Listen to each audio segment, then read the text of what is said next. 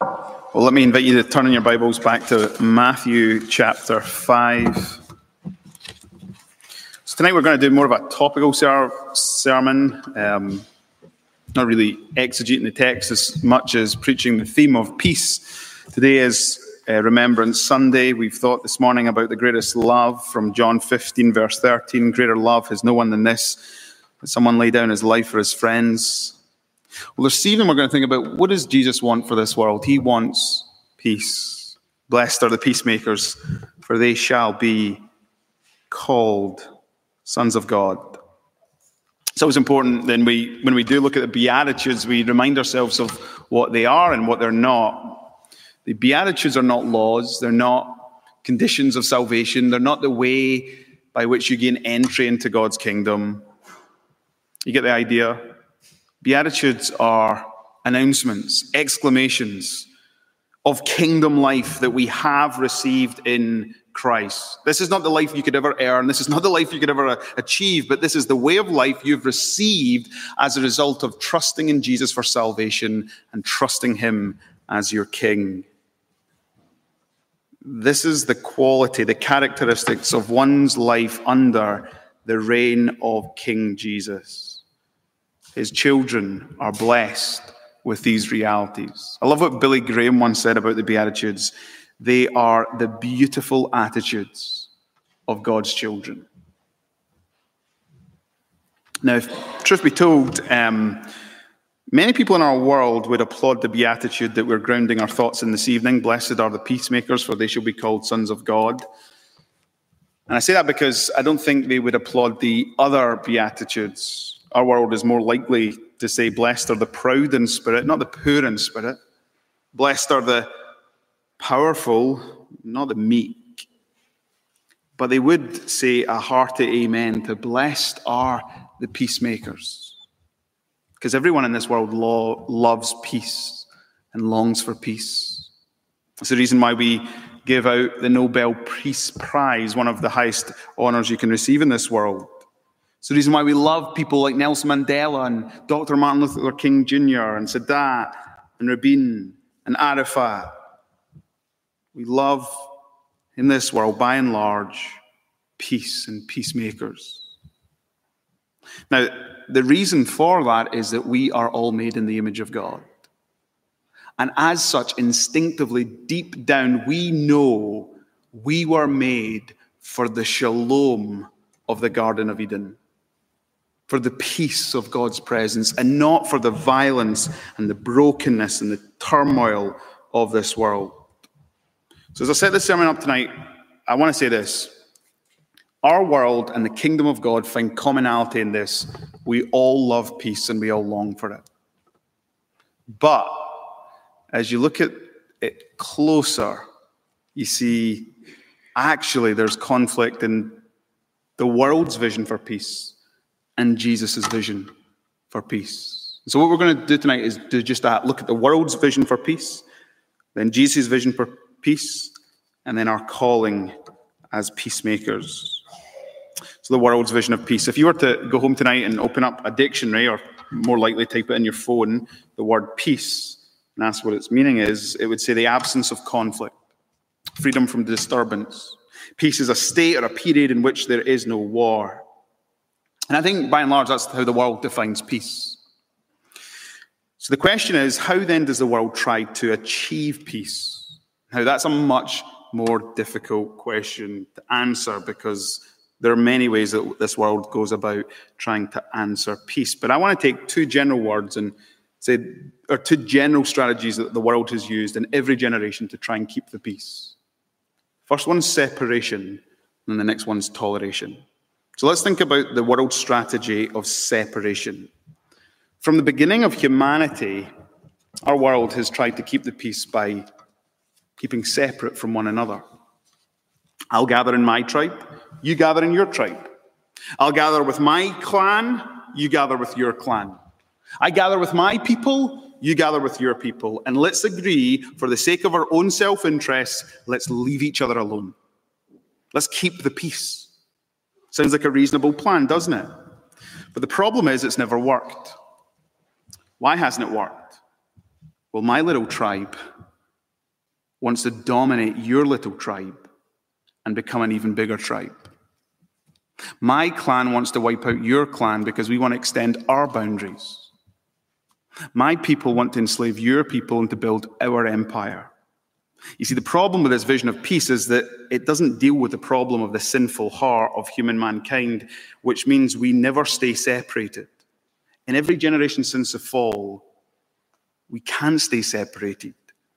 We seem to be at war with one another because we want what the other has got. And even if it did work, this vision for peace separation, do you see the glaring problem? It's its definition of peace. This isn't peace. This is relegating peace to segregation, to separation. That, by definition, is division.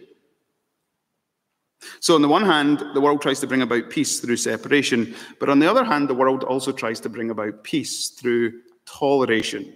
And this is probably the most prominent means that is used today, especially in our Western world. Now, toleration, unlike separation, rejects the whole notion of separating people up from one another. It recognizes that's not good, that doesn't work. And so what toleration says, it's a better model, it says we want people of different backgrounds, people with different identities to live together with a mutual spirit of respect and acceptance. Sounds great. What a noble idea. I could actually give a side lecture on why I think that's actually a Christian idea, but I won't.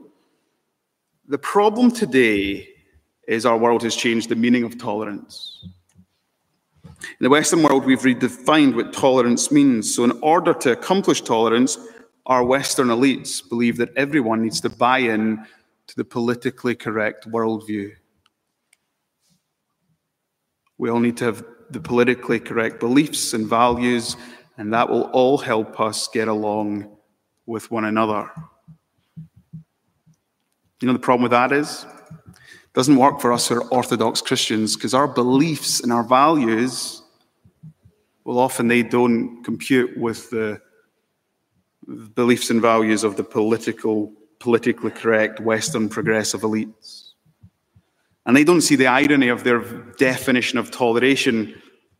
They say on the one hand, we don't think separation is a good idea. We want everyone to get along from different identities. But actually what they're saying is we want those who've got strong identities, beliefs, and values. We want them to renounce them and adopt our own. Instead of toleration today, we have an incredibly intolerant social order. So let me summarize the two positions as follows. Peace through separation says, retain your identity, but renounce unity. Peace through toleration allows us to retain our unity, but we must renounce our identity. And you know what both of these strategies end up echoing? The prophet Jeremiah. Peace, peace, where there is no peace. The biggest problem with the world's vision for peace and strategy for peace is it's playing by the rules of the fall. And that is always bound for disaster. So we've looked at the world's vision or definition of peace. Let's now think about Jesus' vision of peace. How would Jesus define peace? Well, that's where the Hebrew word is so key. Shalom. And sometimes we think of shalom as the Hebrew greeting. Shalom. Or the way you say goodbye, shalom. The word shalom literally means to wish somebody God's highest, richest, fullest state of blessing. But the reality of shalom is to experience flourishing in every dimension under God. So if you want to know which biblical shalom and the way Jesus would define peace looks like, all you need to do is go back to the very start of the Bible. Genesis chapters 1 and 2 give us shalom in high definition. This is how the Bible begins. Very good God, generous, loving, out of the abundance of his love for himself, decides to create this very good world. Into this very good world, he places this garden. He plants this garden, and it's called Eden. And it's in Eden we behold shalom in all its glory and splendor. You see, Eden was this garden that was majestic, lush, and beautiful. It was extravagantly, extremely fertile. It was the place of optimal conditions for life to flourish. It was perfect. It was paradise. In fact, what made Eden paradise was God's abiding presence. God's presence made Eden the garden temple. It made Eden heaven on earth. Now, who did God place into Eden? Well, he placed humankind. He placed our first parents, Adam and Eve. And he placed them there so that they could live in perfect relationship with him. That's the first aspect of shalom you need to grasp. God's fullest, highest, richest state of blessing is living in right relationship with him. The second aspect, if you like, of shalom is that God created Adam and Eve, as the first two chapters of the Bible tell us, just like him. He fashioned them in his own likeness. Now, what do we know about God? Well, we know that God is diverse and yet one. That is, God is Father, Son, and Holy Spirit, diverse, and yet the three persons of the Trinity are one. He made the first humans different. One's male, one's female, diverse. But he also made them one. In the Garden of Eden, you see diversity in unity. That's shalom. And then thirdly, you see Adam and Eve were placed in the garden with purpose. They were placed with the creation mandate. They were given the great and glorious responsibility to name all the creatures, to have dominion over all things, to live off the produce of the land, to enjoy the fruit of their labors. That's shalom. Shalom looks like living in right relationship, not just with God and with one another, but also with creation. Shalom is flourishing under God in every aspect of life. Now, sadly, as we turn the page from Genesis 1 and 2, we come to Genesis 3, and we discover that our first parents vandalized this shalom of God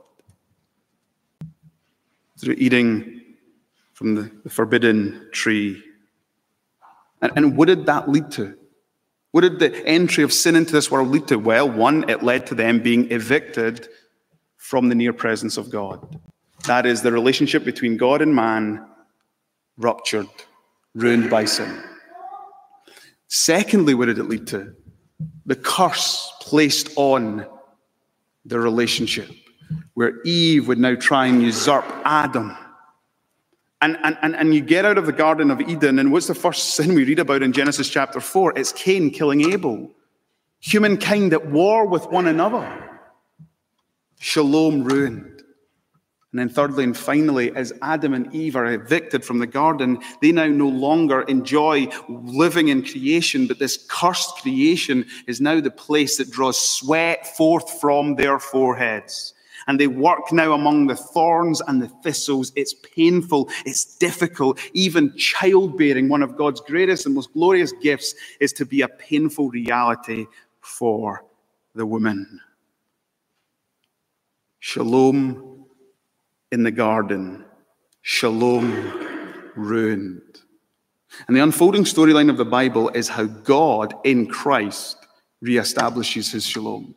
And that's what we were thinking about this morning. At the cross, that's what Jesus did. He shed his blood so that we could be brought back into right relationship with God. He shed his blood so that the dividing wall of hostility would be brought down between Jew and Gentile, so that there could be unity in diversity. And he has promised that there is coming a day when this cursed world will be set free from the curse of sin. That's redemption. Peace reestablished. Now here's the reality. We who are Christians now live at peace with God. To a degree, we as Christians live at peace with one another. But because we inhabit this fallen and broken world that's not yet been recreated, and our bodies have not yet been renewed, resurrected into the new body, it means that we still battle with sin, indwelling sin. We still live in this world which is a constant war zone and which brings much suffering and pain and death. In other words, what I'm saying is we live in the now and not yet. The perfect paradise of the new creation has not yet come.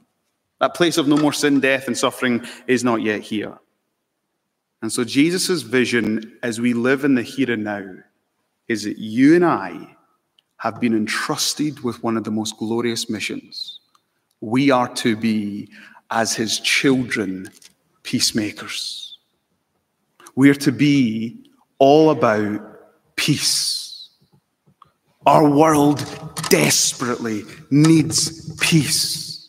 And God has not entrusted this job to politicians or diplomats or Nobel Peace Prize winners. No, God has entrusted the work of peace to his church, to his children, to his kingdom people.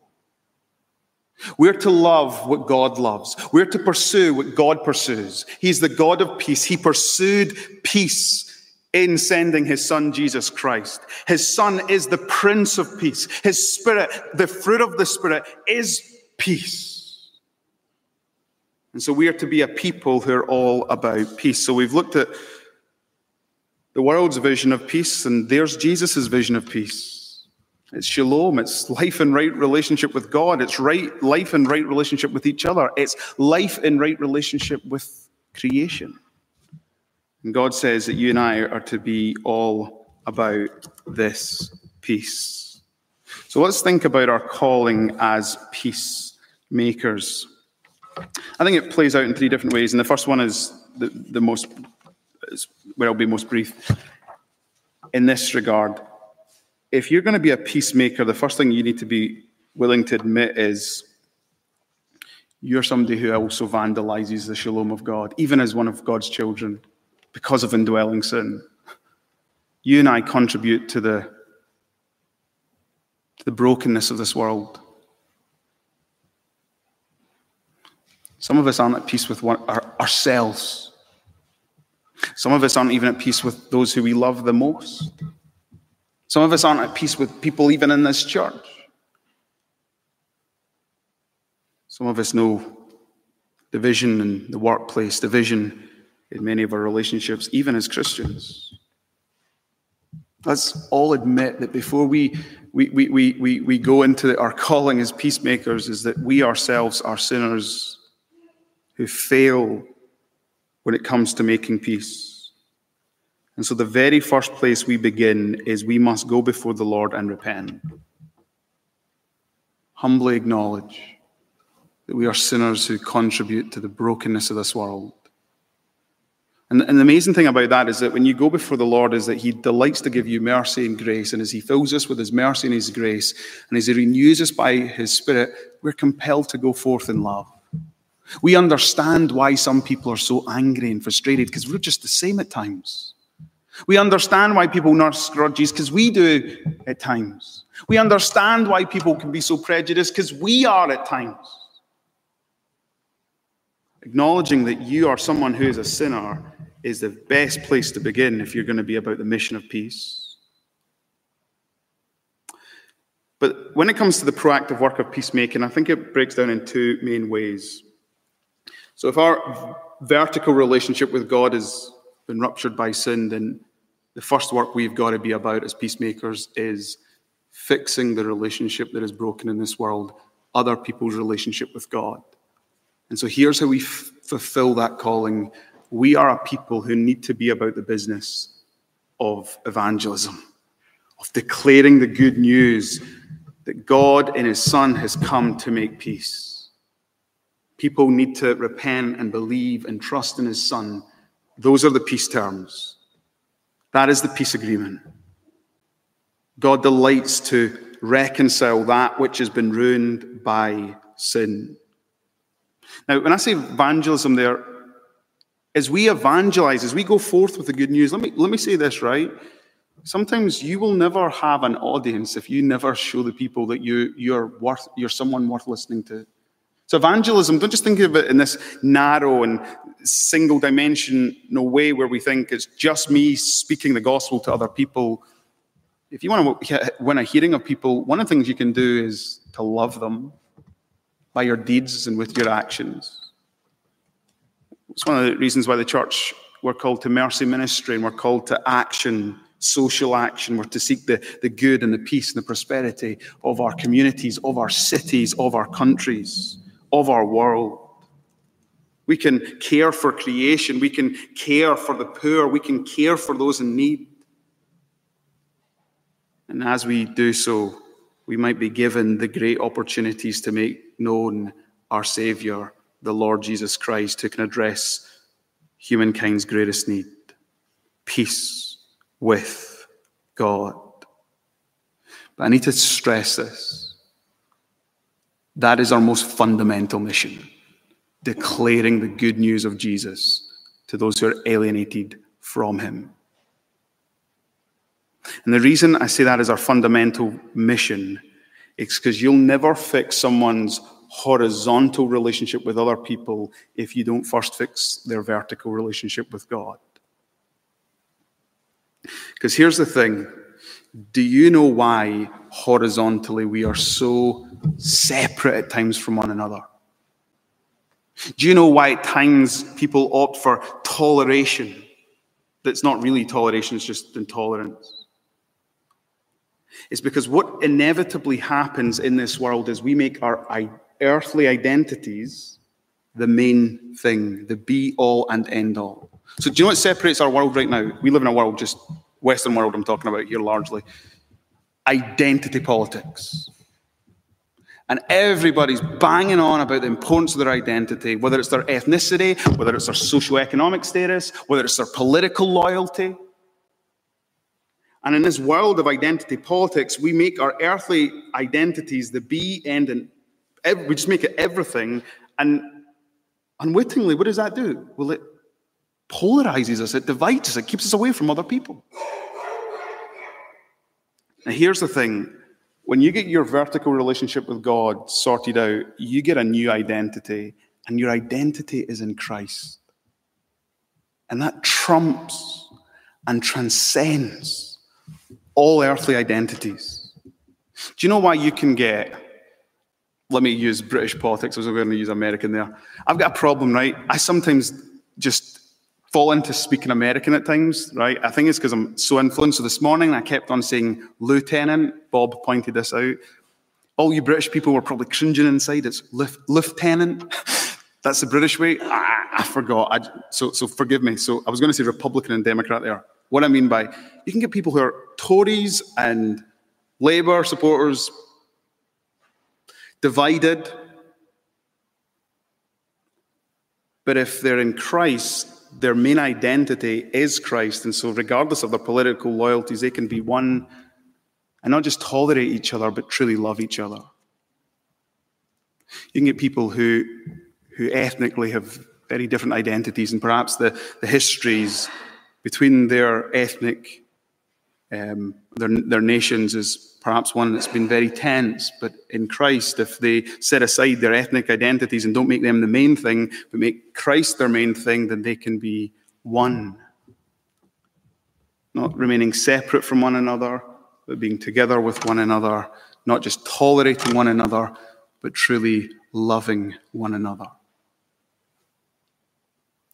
When I was in America, I heard one preacher say, the most segregated hour in America today is 11 o'clock on a Sunday morning. Because all the whites will be in their church and all the blacks will be in their church. That's the church adopting the world strategy for peace. But that's not the strategy of Jesus. He wants diversity united. That's the way it was in creation, male and female. That's the way it was at the cross, Jew and Gentile. That's why Paul says in Galatians chapter 3, there is neither Jew nor Gentile, male nor female, slave nor free. All are one in Christ. Now, don't get me wrong. It matters that you're a female, and it matters that I'm a male. It matters that you're a free person, and it matters that if I'm a slave. It matters that you're a Jew or that I'm a Gentile. That's our story. That's our history. That's our heritage. All that matters. But it cannot take first place. What takes first place is Jesus is our identity. And so we can have unity in diversity, not segregation, not separation. Do you see that Jesus has the more richer, more comprehensive, more compelling vision for peace in this world? Now here's the other thing. I go back to being in America a few weeks ago. I was at a missions conference in Tennessee, and they had 30 missionaries there from different nations of the world. And I got so inspired because I saw that Christianity, by very definition, is a global faith. Now, you need to understand that what makes Christianity unique is that we're global. And when I say global, I really mean global. Now, you could say, so are the other main religions of the world. Well, let's take Islam, for example. If you're to be a true Muslim, you need to learn Arabic, and you need to see that the center of the world is in Mecca. You need to adopt the religious customs of that culture. Take Judaism, exact same thing. Religions often are actually an expression of just a nation's culture and history and practices and traditions. Not so with Christianity. Christianity is one of the most dynamic religions on the face of the earth because it goes to all nations, takes on whatever cultural form it might be, in whatever context it might be, but Christ is the center, and Christ is to be worshipped as people with from different tribes, different tongues, different nations. And so Christianity has this mosaic look, this different feel. There's something beautiful about me being a pastor of a church that is as diverse as ours, because we see on display here. But here's the problem.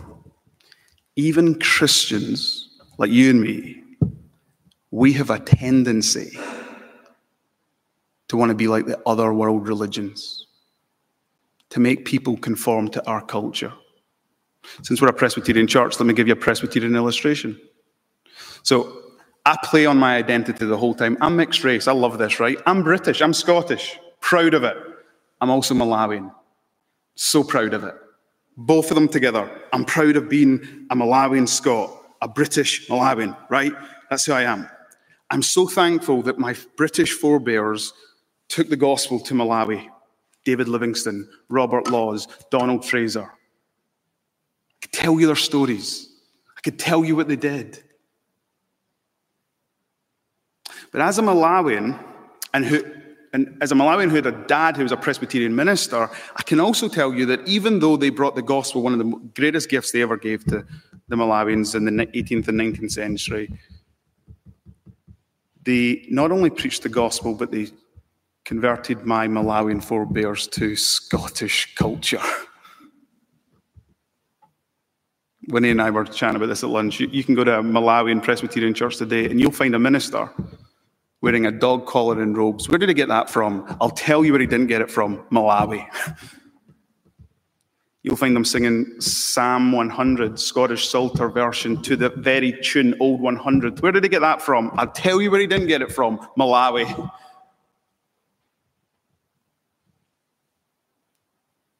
And there is something sad in that.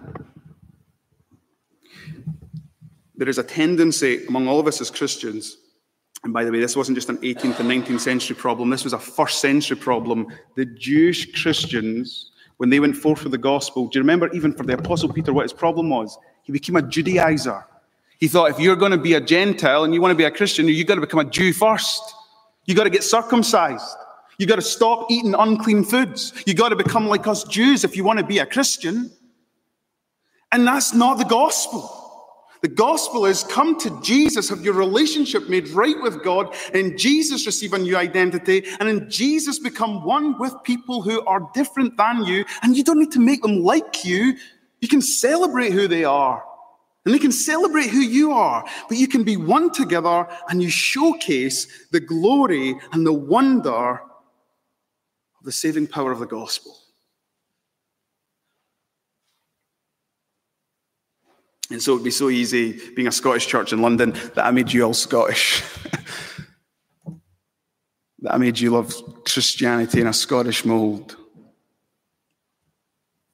Remember Laura, I don't know if you noticed this, right?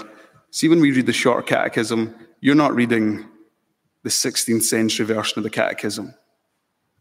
I'm sorry. Die-hard Scots hate that. We prefer the real, rich English, Shakespearean English of the 16th and 17th century. Now, you're reading the modern version of the Catechism. And I remember when Laura said to me why she wanted to do that, Andy, we're in a church where English, especially not Shakespearean English, is not their first language. We need to accommodate. We need to be contextual. We need to bring the truths that we've got so that all can hear and understand. In Tennessee, when I was at that missions conference, we sang a Kenyan hymn, one of the worship services. And it was a really rich experience because it was, let's just say, it was an American, Presbyterian, majority, all-white church. One of the pastors, mixed race, his daughter led the singing. She's from Kenya, or Kenyan origin. And there was something so beautiful because some of their mission partners were from Kenya. And it was like we were saying, not only do we validate who you are, but we recognize that as kingdom people, there will be a day where all of us who are different will sing God's praise in our own tongues before the Lamb. So Jesus' vision for peace, brothers and sisters, it's the most glorious vision. And if anyone ought to understand it, if anyone ought to be passionate about it, it's us here in London. And so our mission is not to make people more Scottish Presbyterians. Although we love the theology, we love the history, we love the heritage, our greatest mission is to see Jesus Christ held out so that people come to Christ. And as they grow in him, knowing that they're loved for who they are, not just tolerated. And they're celebrated for who they are. And we do it all together. Since this is Remembrance Sunday, let me close this sermon with an illustration from World War II. I read it in the Times, in the New York Times, 2008, obituary section.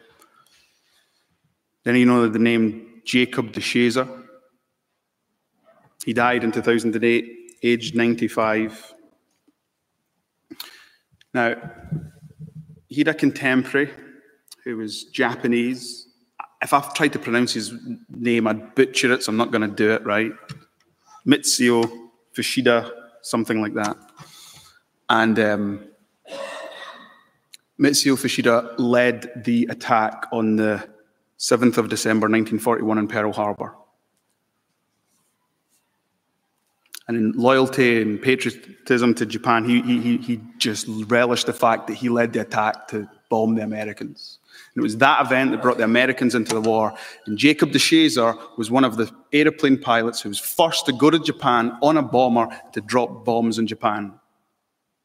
And when he dropped bombs, he was dropping so many bombs that as he turned round to make his way back to his aircraft carrier, the USS Hornet, he ran out of petrol, and so he and his fellow colleagues had to press eject. And they landed in China, but in Japanese-occupied territory, immediately arrested and immediately taken to a Japanese prison camp, where he was brutally tortured. And Jacob de Shazer in that camp was given by one of the prison guards a Bible. He wasn't a Christian at this point, but there in that prison camp, Jacob de Shazer became a Christian. As he read the Bible, he was given, he said, his own words, new spiritual eyes that changed his bitter hatred for the Japanese to loving pity. Because he came to see that his Savior loved his enemies, people like him. And he realized that the reason the Japanese did what they did was because they'd not come to Christ, and they, by nature were sinful, and therefore, if you're sinful at heart, you can be cruel. After gaining his freedom, Deshaies vowed that he was going to make it the rest of his life's ambition to spread the gospel of Jesus Christ in Japan. So he did that. And in 1950, he managed, as he was standing at a train station, to give a tract to a man who passed him. This Mitsuo Fuchida, the man who led the attack on Pearl Harbor. And that tract was just Deshaies' story, his testimony of how he came to faith. And as he sat down and read Deshaies' story, this Japanese man found himself convicted by the good news of the gospel. Do you know what verse really pricked his heart? Luke chapter 23, verse 34, Jesus' prayer at his death, Father, forgive them, for they know not what they do. This is what Fuchida wrote. He wrote, I was impressed that I was certainly one of those for whom Jesus had prayed. The many men I had killed in the name of patriotism, for I did not understand the love which Christ wishes to implant within every heart. I would give anything to retract my actions of 29 years ago at Pearl Harbor, but it's impossible. Instead, I'm going to make it my life's ambition to strike the death blow, the basic hatred which infests every human heart and causes such tragedies. This Japanese warrior became, with his friend Jacob Deshaies, an evangelist in Japan proclaiming the gospel. This is the picture. These men, two sworn enemies. Their ethnic identities, bitter rivals in World War II. But they became one in Christ. And shoulder by shoulder, side by side, they proclaimed the gospel. It changed and transformed their lives. And church, that's what the gospel does. And that's why we got to make it our heart's ambition to be the peacemakers that Jesus calls us to be as his children. Let's pray.